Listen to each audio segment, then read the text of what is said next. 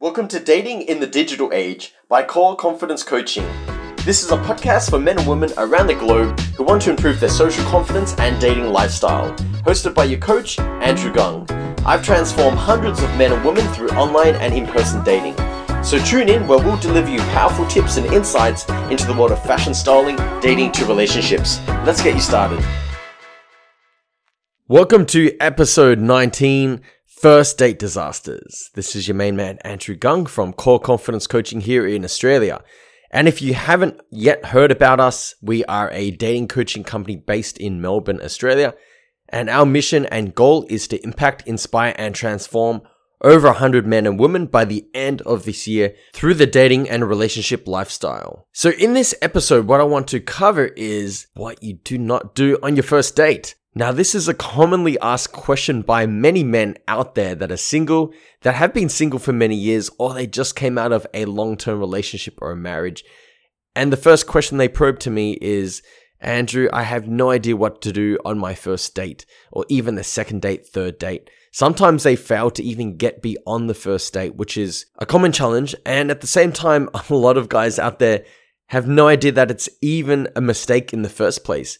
And they come to me and they're scratching their heads because they fail to even get beyond the first date, even the second date, and they're getting ghosted by a lot of girls out there, and they're scratching their heads and they're not sure. And they present this to me and they're saying, Andrew, look, these women have no interest in me at all. They're not even attracted to me.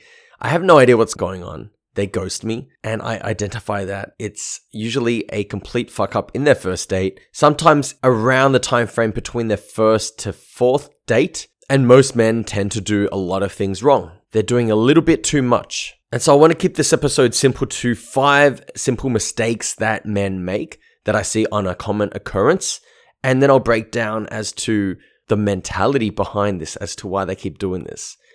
So here are the 5 common mistakes. Number 1, the first thing you don't want to do is heavy, expensive, fine dining dinner dates or meals or lunches, brunches, anything that's excessively romantic and involves a meal. Now, I'll explain this into detail. Yes, I can understand at some point you may be hungry on your date, or the girl may be hungry, and that's fine. You can have a little simple snack, but don't revolve the date around a restaurant or some fine dining. Now, you may think that this is the logical thing to do. I totally get it. Because when you think of dating, you think of what happens in the movies. You see a guy and a girl in a nice fancy restaurant, the waiter coming over, pouring some nice wine in her glass and ordering a nice fancy meal. Now, there's a few things that pop up. Okay, first of all, you're putting yourself in this position where you're in this friendly, non-sexual frame. You're sitting across the table from her for at least a good hour to 2 hours. There's no sexual chemistry being built. There's no physical escalation being built. And it basically turns into a bit of an interview. The guy, or even the girl, let's just put the focus on the girl for a second. She, because it's her first date with you, she is feeling a little bit self-conscious about, okay, maybe I've got some food now stuck in my teeth. What if I drink wine? Then I'm going to get red teeth. Then I might get some food on my lipstick, and then I'm going to ruin my whole look. And then I might have garlic breath after if I have any onions. I'm not going to kiss this guy, and all sorts of things pop up in the head. So they get a little bit self-conscious around food, especially in the first few dates of the beginning of the relationship. So definitely no dinner dates at the beginning. There's slight exceptions, but let's just keep it simple today. Then we also have the challenge of, okay, who pays for the dinner? Because it's the first date, obviously the guy asked the girl out. Now, let's just say the dinner date ends up being quite pricey, like $150 to $200 to even more. Sometimes dinners cost more, and the girl, just ordered whatever is off the menu, and the guy's like, oh my gosh, this is expensive. Now, if there's no attraction there, and the guy is out wanting to seek what he's attracted to, and he's got about 3 to 4 different dates every fortnight, well, that's going to be a very expensive experience for him. So, eventually it's going to add up, and he's going to realize, whoa, after all of these dates and none of them worked out, I could have by this time put a deposit on a house. And there's no fun or adventure behind a date being one of the first few dates, okay? So I'm going to rule this out. No expensive dinner dates. We're not here to impress the girl to show her how much money we can throw at her by a nice fine dining experience. Save that for later when you're really both invested in each other and you're looking to become exclusive, or if not exclusive by this time, then yes, have these expensive fine dining dinners, completely fine, but not at the very beginning. And number 2, the second most common mistake that men make out there is they choose to do movies or things like go-kart that involve no communication whatsoever. Now, I have had a few guys in my private Facebook coaching group, they suggested go-karts. They said, it's one of the best cool things out there. I get that. It's cool with your boys, but you're riding around a track for about 20 to 30 minutes and you've got at least 3 laps like this, 3 games. How are you even gonna get to know the girl? How's the girl even gonna get to know you? You're just speeding against her, riding up against her, and your date goes on. It's been an hour into it and she has no fucking idea who you are. What kind of a date is that? And then at the end of it, it's like, cool. Well, yeah, it was nice meeting you. Yeah, I'll see you later. No fucking chance. You're being ghosted. You just spent like $80 per person for this go-kart experience and you had no idea at the start of the date who she is. By the end of it, you had no idea who the hell she was still, and she has no idea who you are. So, no go-karts. Same thing goes for the movies. Yes, you're sitting next to each other. You can build a bit of intimacy, but most men fail to do so in the first date. Okay, so, movies out of the question, go-karts out of the question. So maybe on your second date, drive-in cinemas could be a thing, but definitely not on the first date. Now, I have done drive-in cinemas for my second dates a fair few times because you're in your own car. You can watch whatever movie you want to watch because you drive into one of those car parks and you choose what movie you want. And you can eat as loud as you want. You can talk as loud as you want in your own car.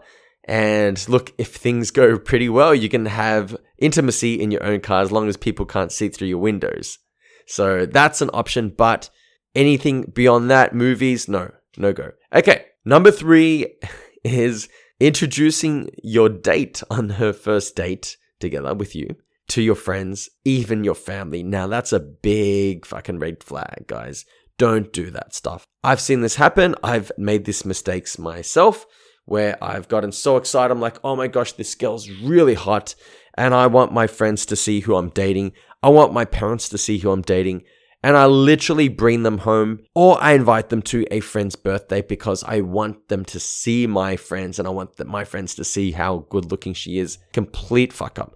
You can have friends that can literally cock block you by accident, whether it's a guy or a girl. Even some guys I've seen before, right? Because it's a fresh date, your first date, they might even come in and be like, oh, okay, let's exchange details. You know, the friends that you're not that close with. And they could say things that could really just tip the scales there because the girl's trying to get to know you. And you're there basically introducing her to your friends or you're going out together as a big group. For starters, that I would not even consider a date, okay? Now, you can do these kind of things down the track, but not in the very beginning. Okay, number 4, guys. We're nearly there. Don't do any brunches, hikes, or daytime activities. Now, avoid this. You can get away with some of these things, but just to keep it simple, avoid daytime dates altogether. In the beginning especially, because, as the saying goes, daytime's for friends, nighttime's for lovers. I heavily believe that.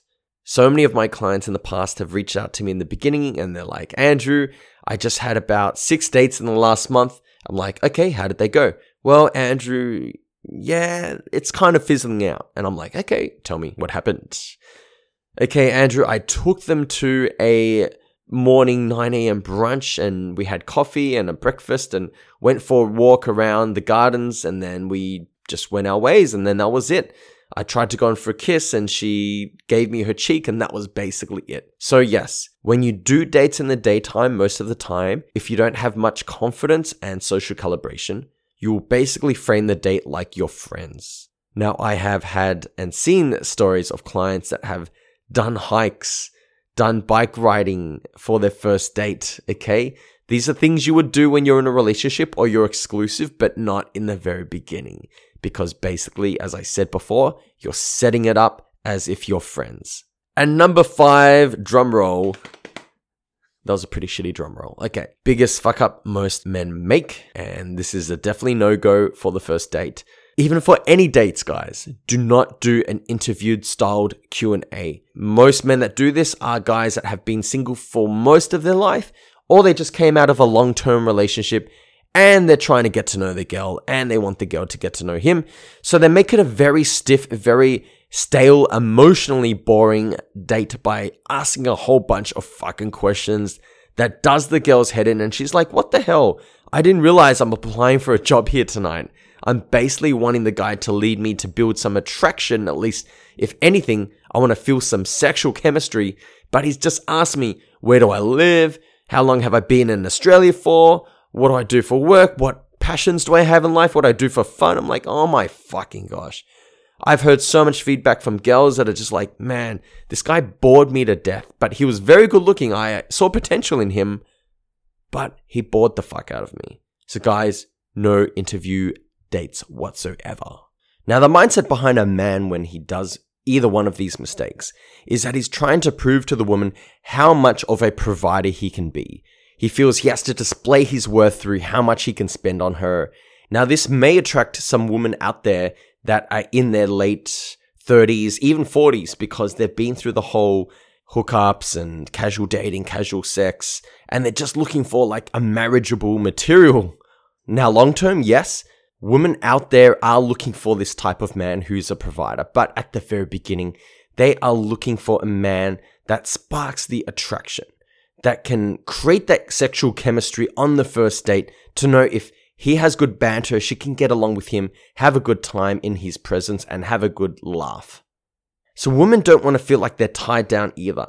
As soon as a guy gets slightly attracted to her and starts fantasizing about her, even to some extent start visualizing about their future together, he starts placing her on this massive pedestal and wants to treat her like a queen from the very beginning, when his role is just to date at the very beginning. So what he tends to do is shower her with gifts and experiences from the beginning, trying again to display how much money he can spend on her when it's really how much attraction he can spark from the beginning.